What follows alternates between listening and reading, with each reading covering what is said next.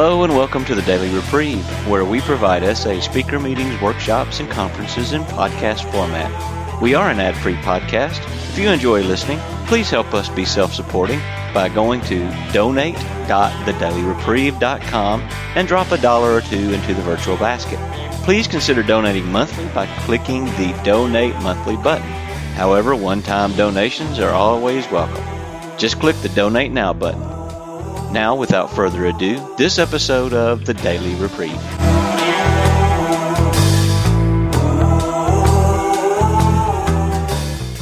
Hey everyone. Let me start and introduce myself. My name is Amjed. I am a grateful sexaholic. I am completely powerless over this disease. I have a fatal, incurable disease that will kill me, and there is no known cure. And that means I just got to keep on coming back. And so I'm just really grateful to be here to share my experience, strength, and hope. And I have no idea what God will reveal today. I pray, I guess my kind of opening prayer is that whatever we all hear here today, myself included, I pray that it is not from me, but through me. Because trust me, you don't want what's in this thing. My head has got all kinds of crap in it, and I'm praying that doesn't come through, but instead that God speaks through me, and that I am just as enlightened by what comes out as you guys are. So with that, I guess just if I can kind of open with the Serenity Prayer real quick. I just want to ask God to grant me the serenity to accept the things I cannot change, the courage to change the things I can, and the wisdom to know the difference. Thy will, not mine, be done. So I guess in full disclosure, I didn't do a whole lot of preparation because, again, I didn't want this to be from my own mind. I didn't want to wow everyone with some great eloquent speech, but rather wanted to focus on just seeing what God reveals today. So on this topic of desperation, I've just been reflecting on it over the last few days, and a few stories from my story come to mind. But I'll just start with a brief history for me. I came into the program in December of 2005. And unlike a lot of stories, I was not discovered. There wasn't any great discovery. There wasn't any traumatic event that brought me in. I just got sick and tired of living a double life, addicted to pornography and masturbation. I actually didn't even consider masturbation a problem. It was just the pornography that I wanted to get rid of. And so I was just sick of it. I was sick of hiding. And, at the time I was working a second job in efforts to just make a little extra money, a little extra cash, because we're really tight at that time. I had two small children. We have two children. They were small at the time. And I would go to this second office after work, and I would be there for about 4 hours away from my kids, away from my wife, supposedly working. And I would spend 3 of those hours binging on pornography and only charging 1 hour to the client. And so I really wasn't, I was spending all this time away from my small children and leaving my wife to fend for herself against these 2 really hyper kids. And at the end of the day, I wasn't even doing the hours that everybody thought I was doing. And one day I was in the office, and the cleaning crew came through. And to this day, I'm not sure if they saw what was on the computer screen, because I quickly turned it off. And I just kind of thought, well, I just spent the last 3 hours looking at pornography. I guess I'll just go ahead and search up and see if there's like a Sexaholics Anonymous type thing somewhere out there. And, because that was my big fear. I never wanted to search for Sexaholics Anonymous because I was afraid it would lead me to pornography. That's the I guess the insanity of it all. That was my reason for several years to never put that into a search box. because I just thought, if I put the word sexaholic in there, who knows what'll come up. And so instead I would spend, hours looking at pornography and then never really look for help. And so, I actually, a short time before that, I had a friend of mine who wanted to talk to me, and he was having a really hard time telling me what was going on. And I suspected that he was a porn addict also. So I said, well, would it help if maybe I disclose something to you? And then maybe that would make it easier for you to tell me whatever it is that you're trying to tell me. And so I told him that I was addicted to pornography, and he just looked at me. His jaw was down, his eyes were wide open, and he just stared at me and he said, I was just going to tell you that I'm in a difficult relationship with this girl, and I was going to get some advice from you. I'm not a sex addict. I'm not a porn addict, but you need to get some help. And he's like, there's programs out there for that. And that's what got me kind of thinking more about reaching out for help. But that was the first time in my life that I ever told another human being that I had this problem. I mean, I had hid it for most of my life.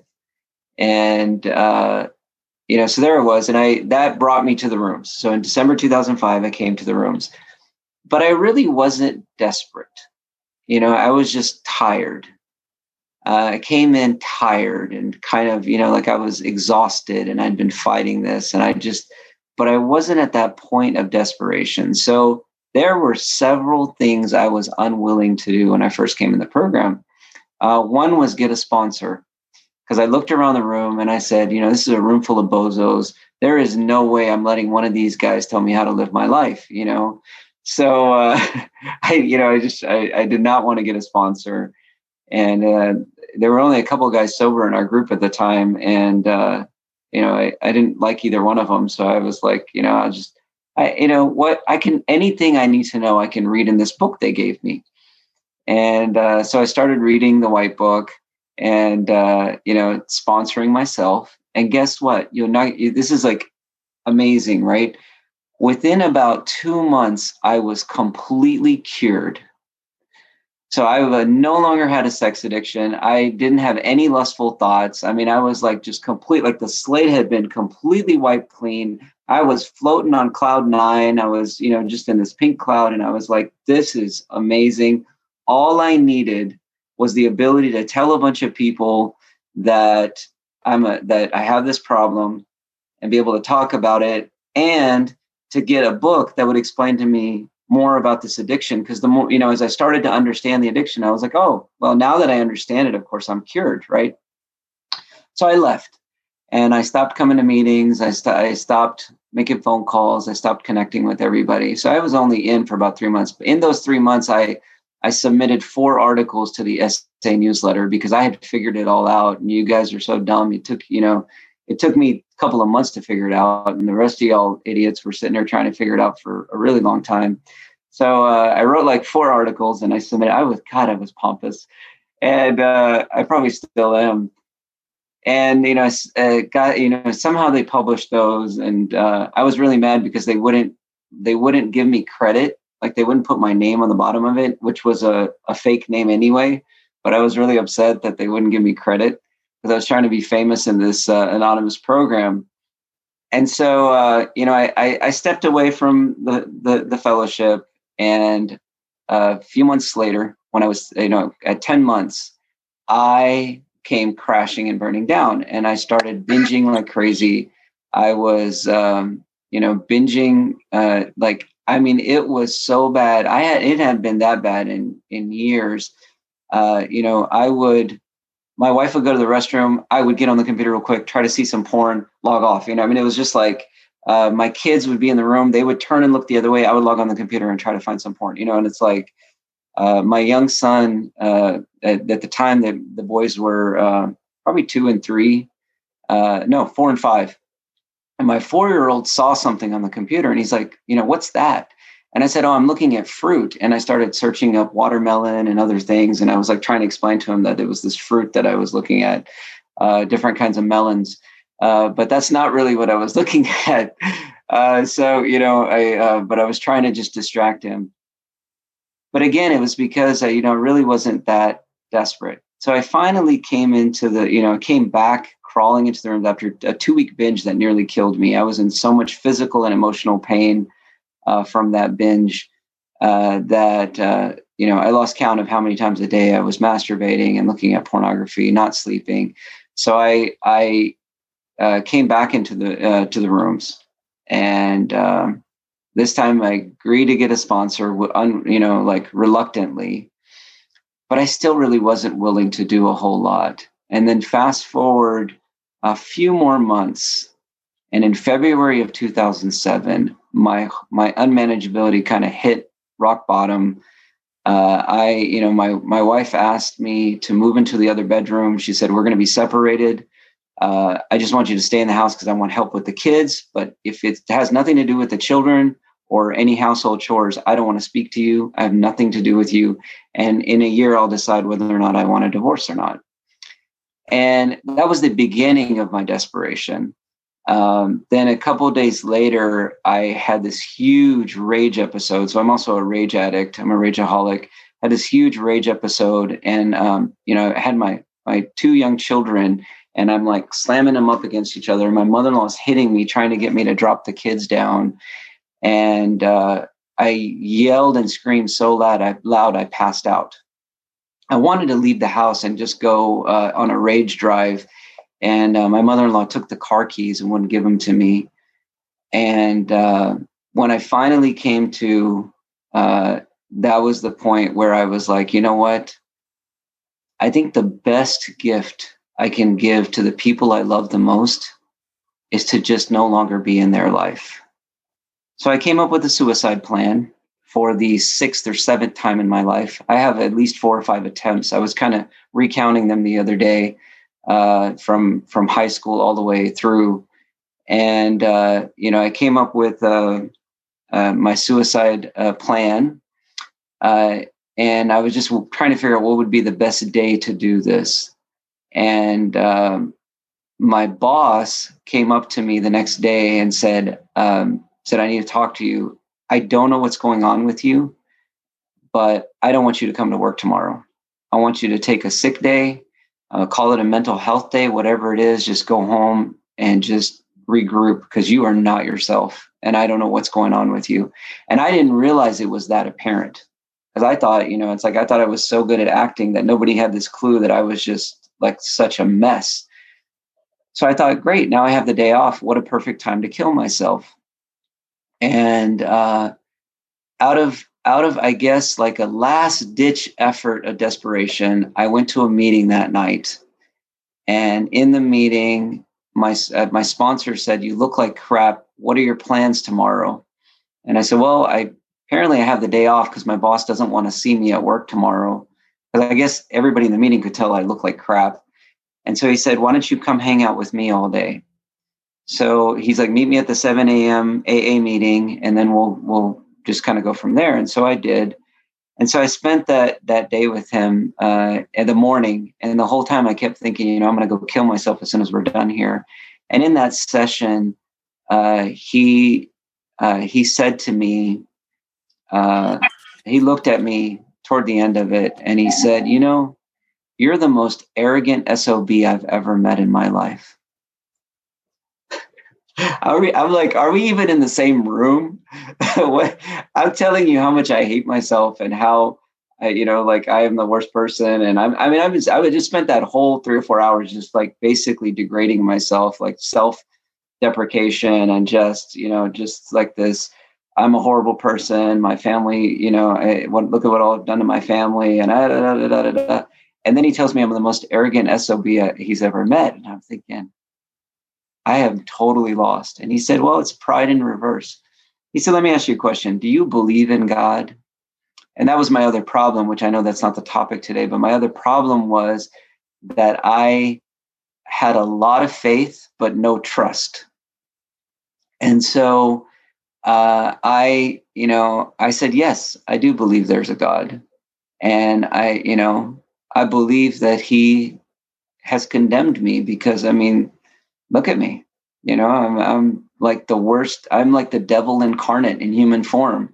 And he looked at me, see, that's it right there. You are like a tiny ant who has crawled up into the throne of God. You're flipping God off, like giving God the finger and telling him, F you. You had no idea what you effing did when you made me. You're the worst possible God ever. And then you're looking down upon yourself and playing judge, jury, and executioner and saying, you worthless piece of crap, you deserve to die. And I'm going to kill you. He's like, if that's not arrogant, I don't know what is. And I tell you, that was the most beautiful thing I've ever heard in my life to this day. That's exactly what I needed to hear. It was like a ton of bricks hit me in the face. And from that day till now, I have not been able to hold on to a suicidal ideation, because every time I start to think about, maybe I'm better off dead, I just picture myself as a little ant in this ginormous throne. And I just start laughing. It's like I can't hold on to that idea anymore.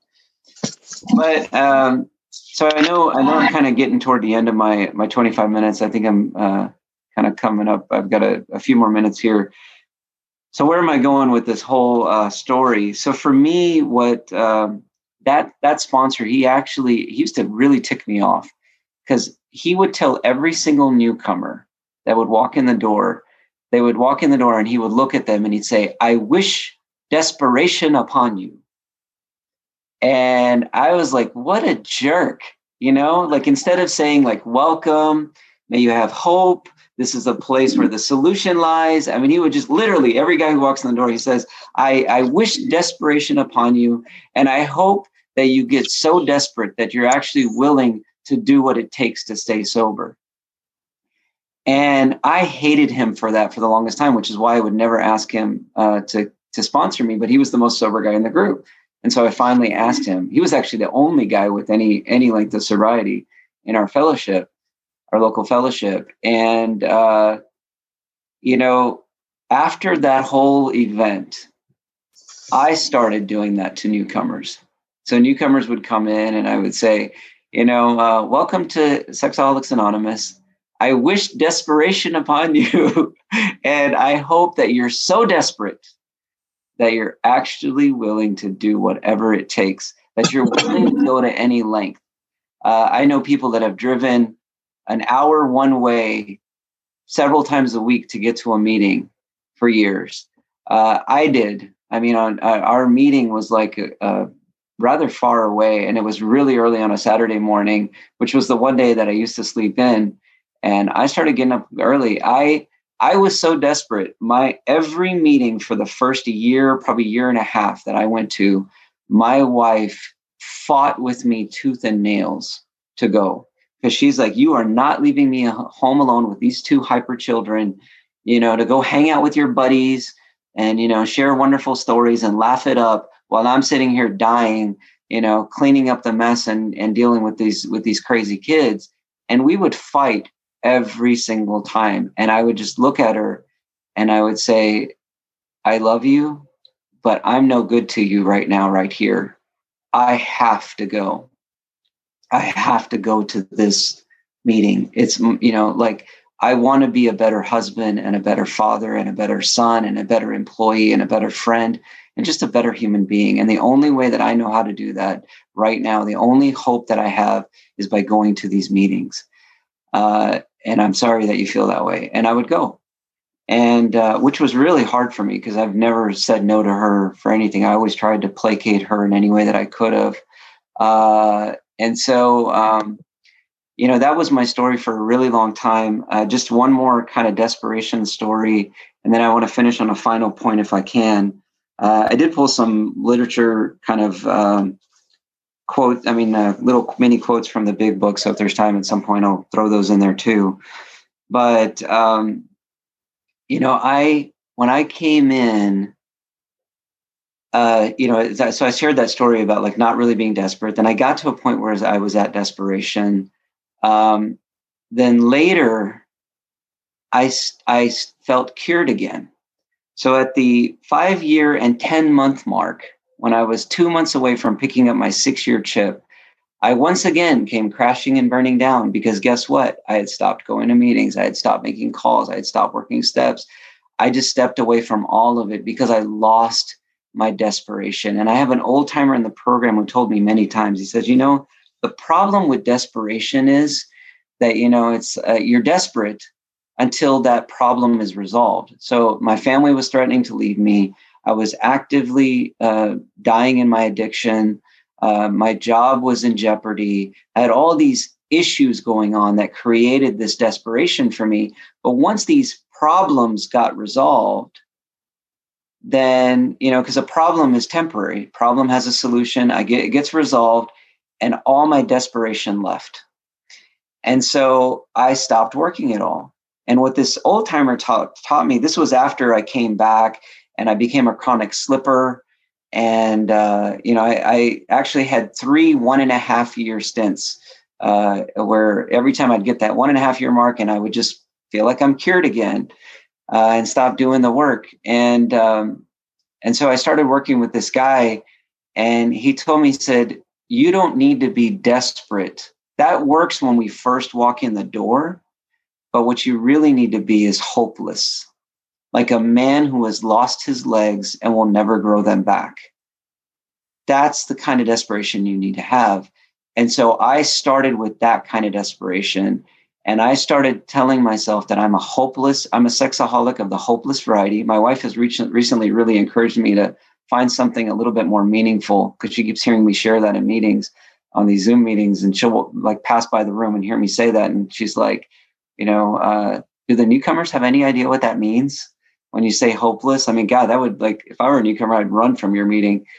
So instead, what I now say is that I have a fatal, incurable disease. I have a cancer of the soul.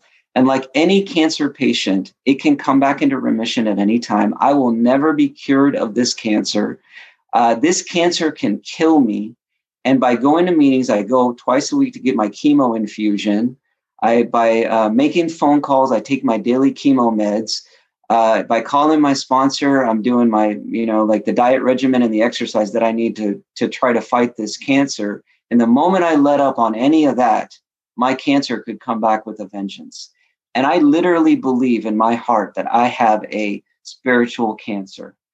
And so one last story, and then I think I'm kind of at a point where I'll stop, is that this was during so most recently I picked up a 4-year chip. I've been sober since November 21st, 2016, just by the grace of God. It's a miracle. As a matter of fact, I tell people that by some miracle, I've been sober for the last 3 hours. And I don't know how I've done it. Just in the last 3 hours, I got hit with a lust temptation. It came out of nowhere because I'm really tired. I've had a very physically trying week. I've got HALT going on. I am not cured. I am nowhere near cured, and I never will be. This disease will get worse over time, never better. Therefore, my commitment to this program has to get better over time, not less. It has to increase. So I was in this last 4-year period, and my mother-in-law hates the fact that I go to a church every Saturday morning, because she's like, well, why can't you find that same solution in our own faith tradition? And I said, I'm not going there to practice that faith tradition. It just happens to be that that's where the room is. It's in a church. So I go to a church, and we're an interfaith group, and we work together, and because we have a common problem. And they think I'm in a program for rageaholics, because they've seen my rage issues my in-laws have. My parents know that I'm a sexaholic, but my in-laws don't. And I got so sick one day. I had a really bad flu. So I'm laying in bed at night, and I'm shivering violently, and I'm sweating, and I have a fever, and I'm just shaking violently from shivering. I'm having these, cold, kind of just this reaction to just being really, really sick, coughing up, and just my face is draining. It's like Niagara Falls. I mean, you guys can appreciate that, those of you in Canada, right? I mean, it was like Niagara Falls was trying to come out of my face. And I'm laying there, and my mother-in-law and my wife are putting blanket after blanket on top of me, trying to get me to stop shaking so bad. And once they got me to kind of calm down, my mother-in-law said, well, thank God, at least he's not going to go to that church tomorrow morning. And my wife started laughing. She said, you don't know him very well. He will drag his dead body to that meeting. And sure enough, the next morning I got up, I drug my dying body to the meeting because that's what gave me peace and happiness. And I went there with like 2 blankets, 2 boxes of Kleenex, or big box of Kleenex. And, I sat in a corner and I told everybody to stay 10 feet away from me, but I'm coming to this damn meeting because I need this in order to survive. And that's because I believe that I have a fatal incurable disease that will kill me. And so, and it's not, I shared that story with somebody recently or a few years ago, and he said, where's the happy, joyous, and free in that? That just sounds so miserable. And I was like, you don't understand. I was sitting in the corner of that room and I was the happiest guy on the planet. Like, yeah, my face was just draining out and I was coughing and sneezing and dying, but I was happy. That's actually my dream death. And I'll end with this point. My dream death is to be lying in my deathbed with a meeting going on in the room around me. Like a bunch of guys sitting there reading stuff from the program, sharing and just saying like, well, at least you're dying sober, you dummy.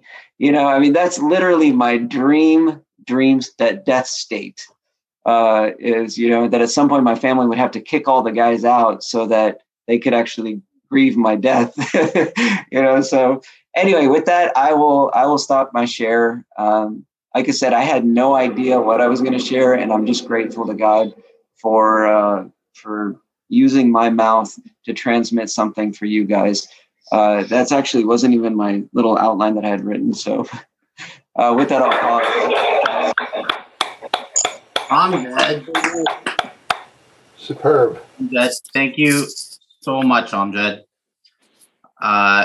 Whenever you always leave me speechless when I hear you speak. My jaw drops and I'm just like, wow.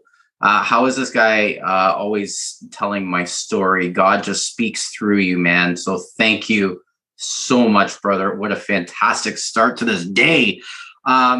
So we're going to go into the question and answer period of this meeting. We'll do 1 question per person. The goal is to finish. Let's try to finish this meeting at 5 minutes to the hour. Just a few reminders in participation. We avoid topics that can lead to dissension or distraction. The emphasis is on honesty, recovery, and healing, how to apply the 12 steps and 12 traditions in our daily lives. No crosstalk, please. Crosstalk means interrupting, giving advice, or criticizing another person's share.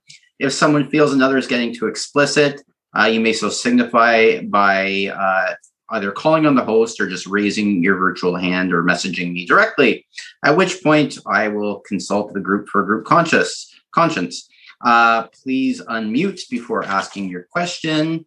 And you can ask a question by raising your virtual hand, and I will call upon you. John T. from New Jersey, you're up, brother. Good morning, everybody. Thanks for being on this conference. I got a question for you. I'm new to the program. I've been in SAA for about 4 years, but SA for about 4 months. How do you know when to I don't have a sponsor yet. I'm guilty of that, and home group either. But how do you know when to start your day count again based on a lust hit? I've done that myself a couple times, and I'm just curious to hear what you might say, because I know you say you had a lust hit this morning. So thanks. All right. Yeah, thanks. So Amjed Sexaholic again. So that's an interesting question. For me, I guess it's through a lot of prayer, reflection, and checking with my sponsor. That's how I do it, because I don't trust my own brain. Many of time in my life, especially during that period when I became a chronic slipper after I lost the almost 6 years, my brain will say, "Oh, well, you just lost your sobriety. You're not going to be able to reset until at least it's going to be 24 hours before you can start counting again. So might as well, just make the most of this, and then I'll just go absolutely insanely crazy, binging on pornography. I did that so many times that my personal rule is I do not reset my sobriety until I've talked to my sponsor, because I just feel like, and my sponsor is just like, I don't know, like it's, and he's like, pray about it and figure it out kind of thing. I almost reset my sobriety back in, I think it was January. I had a close call with Facebook, which I never go on, but somebody sent me a link and I clicked on it. And it, instead of taking me to the post that this person was trying to share with me, it took me to my friend requests, and that just kind of led down a rabbit hole. And it scared me. It really scared me. And I felt like, the three parts of the three definitions of sobriety are no sex with self, no sex outside of marriage, and progressive victory over lust. So I said, wow, I don't even know if I'm having progressive victory over lust. And so I asked my sponsor, and my sponsor basically kind of said to me, he said, well, first of all, I, as your sponsor, feel like you are having progressive victory over lust. And two, it sounds like you kind of want to be a martyr because you're seeing these other guys reset their sobriety, and you're sort of like trying to sabotage your own sobriety so that you can make these other guys feel better about their sobriety. I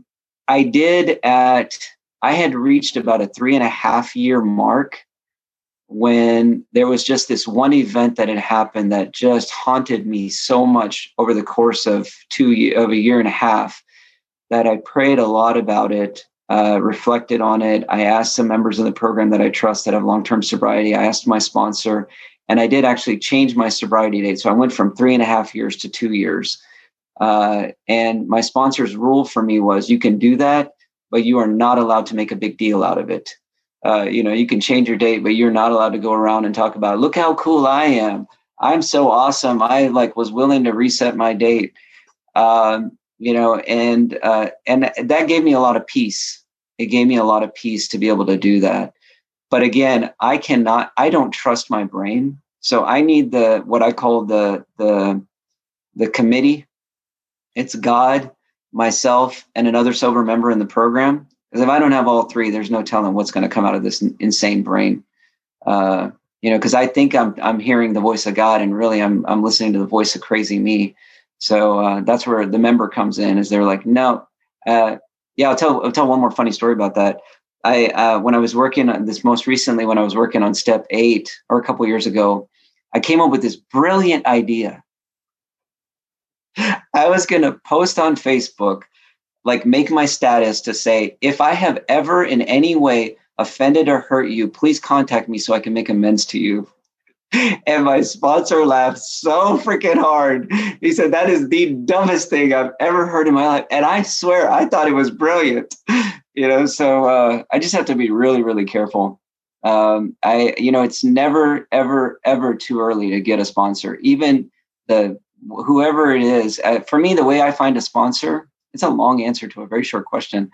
But, the way for me that I find a sponsor is what I recommend to people is just look around the room, find the person who has what you want. And I just latch onto them like a leech until they finally say yes. If they say no the first time, I just keep asking and hounding them until they're finally like, okay, fine, I'll be your temporary sponsor or whatever. That's how I got my current sponsor. It took me a year or two of just asking him constantly until he finally said yes, because I really wanted what he had. That old timer that I mentioned, I started calling him every day saying, okay, I want you to take me through the steps. Come on. I want what you have. How can I get there? So I just shared that. It's never too late. It's never too early, but it can be too late. So yeah, I'll stop with that. Thanks, Amjed. All right, the floor is open for any other questions or shares.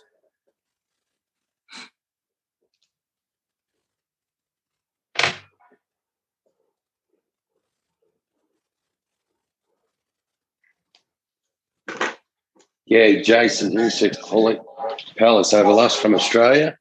Jason. Hey, Jason. Hey, brother. Hey, brothers. I got a question, if that's all right. Yeah, please go.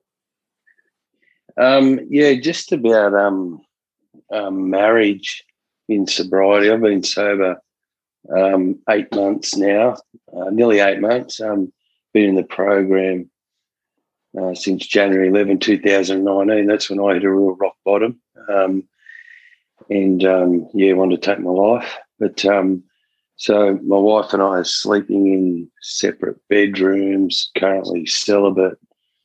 And, things are starting to improve. they've improved significantly in the last 2 weeks. And I don't know. I guess I'm a bit fearful and don't know how to say, when can I come into the bedroom? I'm just a bit fearful about that all. I'm celibate and feel a bit safe in that, and not sure if I want to. I've had enough sex to last me 10 lifetimes. So, I don't. Maybe just some thoughts about how do I bring that up with her? When is a good time? I know I'm asking for you to pull out your crystal ball, but maybe just some comments about that, if you can make sense of that, brother. Great to hear. Yeah, thanks, Jason. So I'm going to answer that question in kind of a sideways, not directly. In that, again, to me, it kind of goes back to the sponsor thing. When I'm going to talk about sponsorship a little bit more here because for a second, and then I'll try to at least tap on your question. But for me, when I first, I've been through several sponsors, and one of I truly believe the main reason why I lost them was 6 years of sobriety is because I had a sponsor.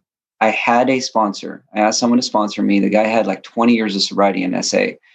And I asked him to sponsor me. And then over the course of 2.5 years, I called that man 3 times.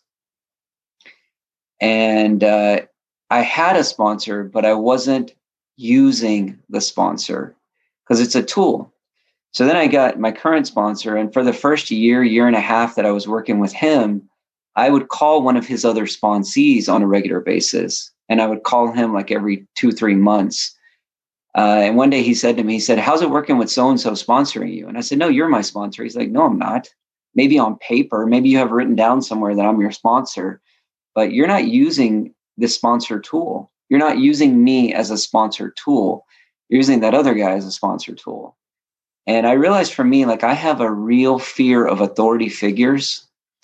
And so anybody who I view as a boss, as an older brother, as a father figure, the sponsor to me kind of fits in that category. Somebody who can pass judgment on me. I just create so much anxiety for me that I can't pick up the phone and call, and I can't ask questions. So what changed for me was that at some point, and I don't know where it happened, I don't know how it happened, I literally consider it a pure miracle. But at some point, I started viewing my sponsor as a telephone between me and God. So whenever I call my sponsor, I right before I make the phone call, I say, God, if there's anything that you want to share with me today through this man's mouth, then please keep me humble enough to hear it. Because he'll say stuff that I'm like, he has no clue. He has no idea what he's talking about. He didn't even let me finish my 30-minute story that I was trying to tell him. He cut me off at 2 minutes. I mean, obviously, how is he going to give me meaningful advice, right? And what I've realized is like this new concept is so powerful for me because when stuff comes out, I just sit and listen. And I'm like, okay, God, I don't agree. I'm not accepting what I'm hearing right now. And everything in me wants to reject this idea that's coming out of him. But I'm assuming it's from you and you're trying to tell me something here. So please just keep me humble. I really want to listen to this. And I just continue to listen. And that has really changed a lot for me.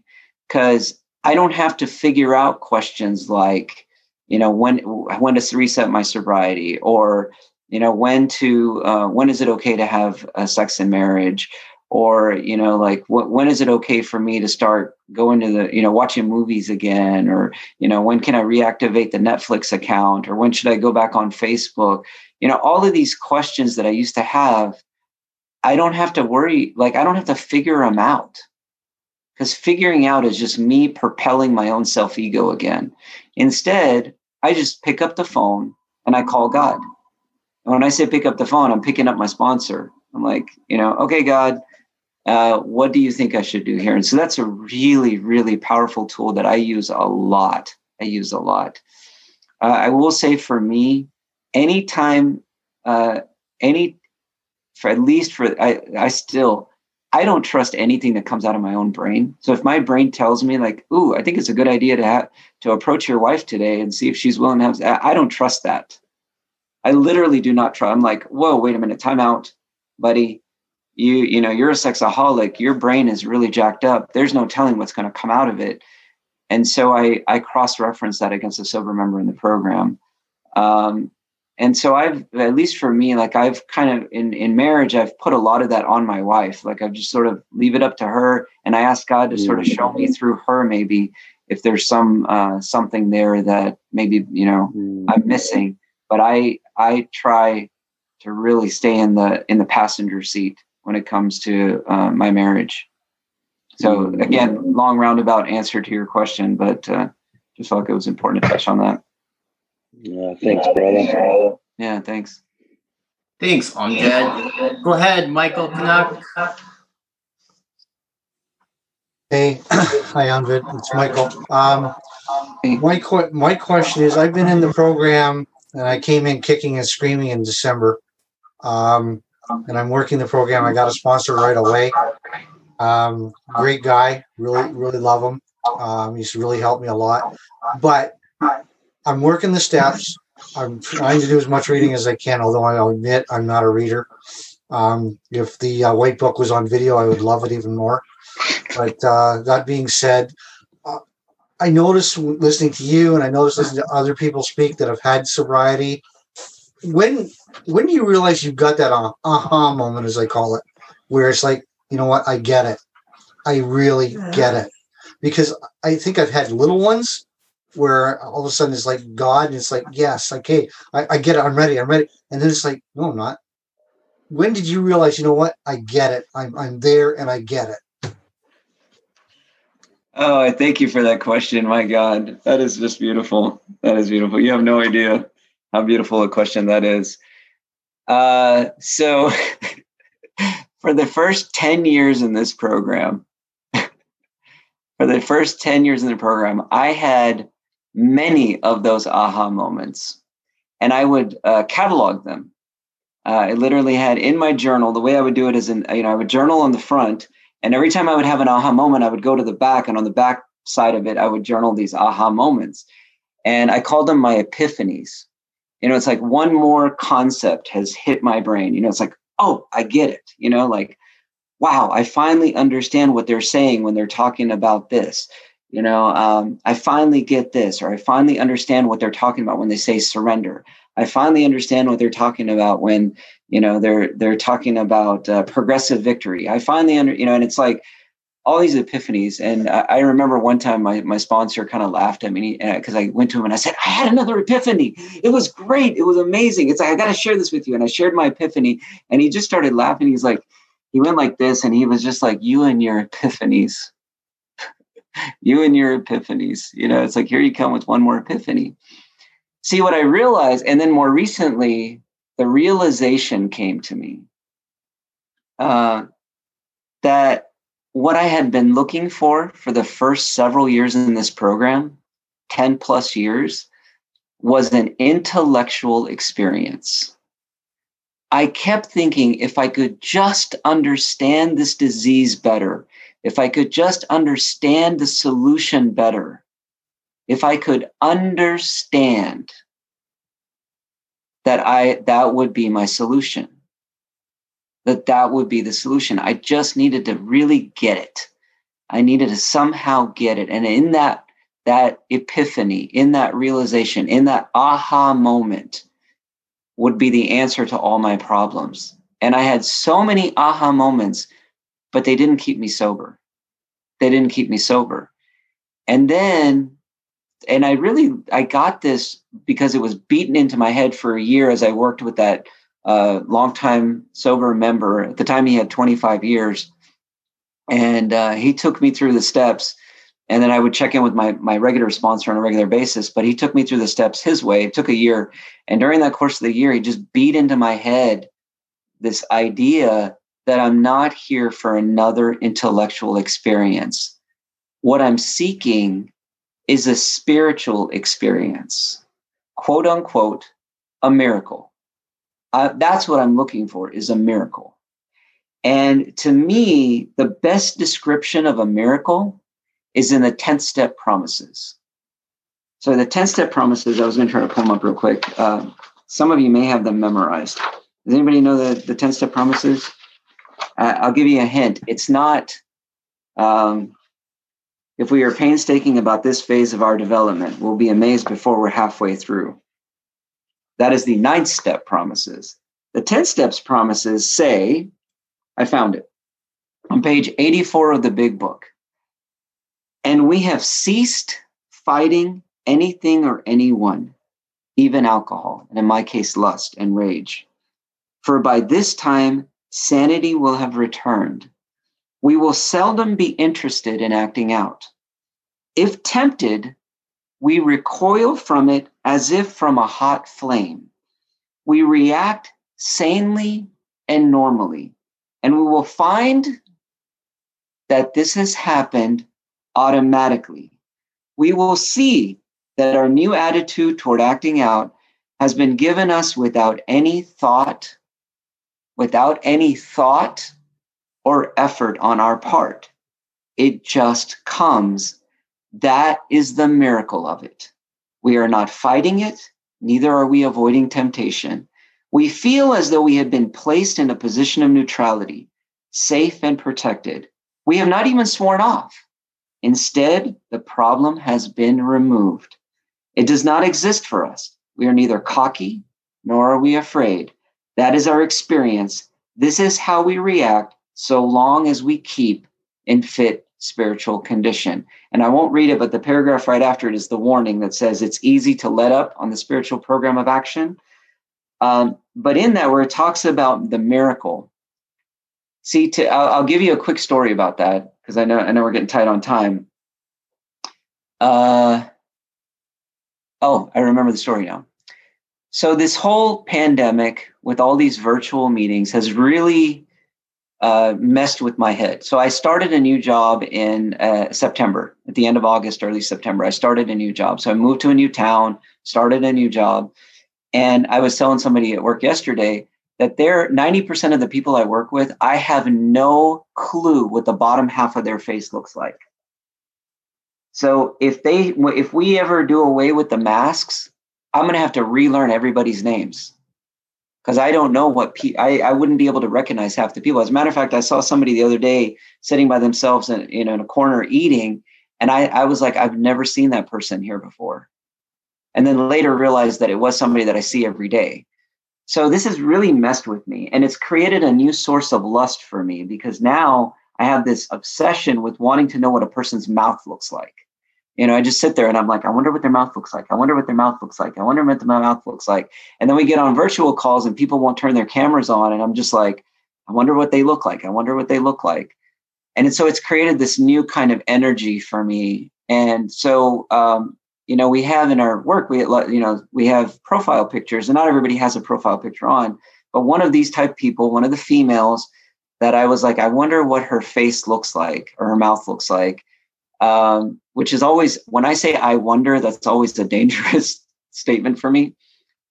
And so I was on my phone and I was stressed about something. I can't remember what it was. And I got a message from this person.